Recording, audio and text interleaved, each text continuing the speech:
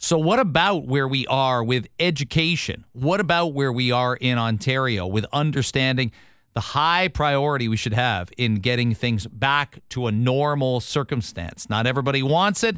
Not everybody's advocating for it, but the vast majority of people sure seem to be. So here's that conversation with myself and Sheba Siddiqui on Toronto Today this morning. So you had a first day of school experience. Now, I get this right. You've got 4 kids going to 2 different schools, not 3 different schools, right? 4 kids at 2 different schools. 2 different schools, yes, I do. And what was the post game report around the kitchen island around 4:00 yesterday?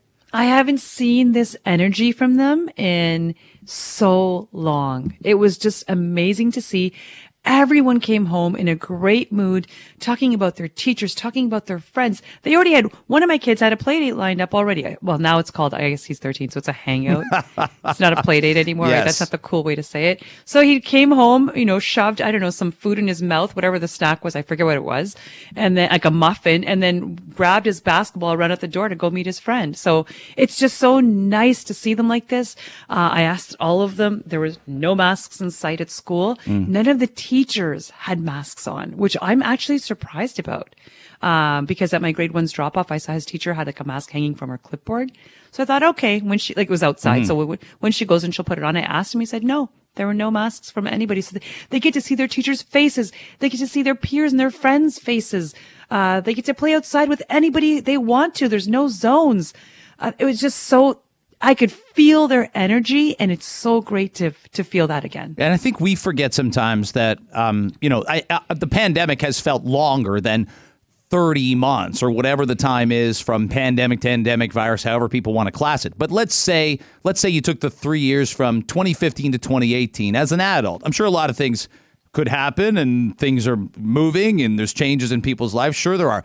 But it's nothing like the 3 years when you're 9 years old to 12 years old or 13 to 16 or Formative even years. in college, right? 18. That's a long 8 months. It can be a great 8 months with some rough times in between. But I remember all 4 years of undergrad, I can hear a song. I can see a Seinfeld episode and I'm like, I was here. This was happening. That happened. Me too. Yeah. And so we've kind of robbed that of kids a little bit. And whether or not it was the right time, right place, we owe them something back. That's the one thing I think, no matter what we think should have been open, closed, whatever, litigate this, relitigate that. Bottom line is we got to make it right now and do the best we can now going forward with where we're at, with where we're at. And I think our teachers are going to be brilliant at this. I really do. I think our schools are going to be fantastic conduits for that.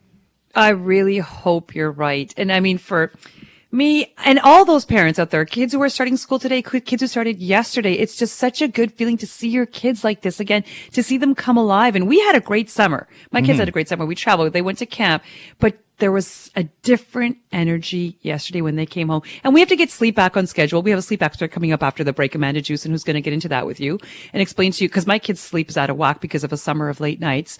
But it's so great to see that. And now you have 2 high schoolers. So what was the first day of high school like? Well, the grade 9 went, so the grade 11 goes today because the grade 9s had their own day. And I can understand that. But again, I don't know when that started, and I'm not sure. I had that. You did. You really did. Grade 9s went by themselves just to get a feel for it, eh? To feel. When I was in grade 9, we went before the rest of school. I think because it's a big school, it's a big change, so many more people. So it's less intimidating to see all these older kids walking through the hallways. You can sort of get to know the school without everybody else there. I think the intimidation kept a big mouth grade 9 like me in line. I was pretty worried. That is a big fall from going king of the mountain in grade 8, right? At a small school. Yes. Walking around, you realize how old and big and tough you look to the grade 3s and 4s, and then you walk into grade 9, and like you're thinking 2 things. The grade 12 girls look like they're 30. Like when you're 14, they look double your age. They're all taller than you. And they're the boys. all taller. Yes. Yeah, and the boys, like you got guys with mustaches. You learn about the smoking pit. You guys have their arms around girls. I'm like, oh my gosh, there's intersex touching here. And like there's in always 8th grade, that never happened. There's always that guy who's like 19 or 20 and still in high school. You know that guy, the guy who just hasn't graduated yet? I And know. they keep trying to encourage him every year. So he's really old. He's like your dad's age when you're in grade 9 and he's still in high school. We had a guy come back, and actually it was quite admirable. We had a guy come back, and he must have wanted to upgrade to go from community college to university. I assume that's why he was improving his grades. And he was maybe a year ahead of me, but he was in one of my classes. Like, he was in grade 13 when I was in grade 9. And then by the time I'm in grade 12, he's back. Like, he was gone, came back at the age of like 21. Like, that can't be that easy to walk back into high school No, at that brave. age and go, I need these. Because you could go to Good for him. probably not everybody has the location. My dad taught adult ed late in his high school career as a history teacher, but then did history economics. So he kind of coordinated an adult ed center, but maybe that's not convenient for every single person, especially in rural Canada. Like, where do you find it? Like, how far do you have to drive to an adult? So you just go to your old high school because it's familiar and you know it. Good for him for coming Yes. back. And you know what? I'm not worried about your grade 9 at all. He's 6'3". He's probably the tallest kid in the grade. Really, I still see like kids around his age, and I think of you and I think of him and I think, how is Greg's son 6'3"? Like that, he's enormous. It's very strange. And my wife's like It's amazing, My though. wife's It's amazing. 5'8". I'm a good 5'11" and 3/4. I love it. I had a girl in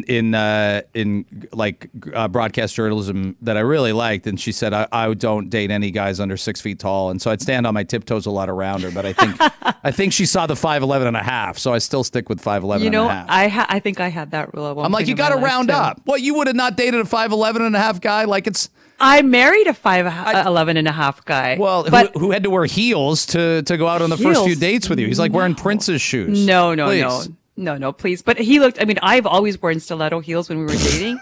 No, really. And then he came over once and I was flat, but he's like, you're really short. Cause I can pass for like 5'8", 5'9" in my heels and then 5'3" when my shoes are off. So I was a little misleading myself.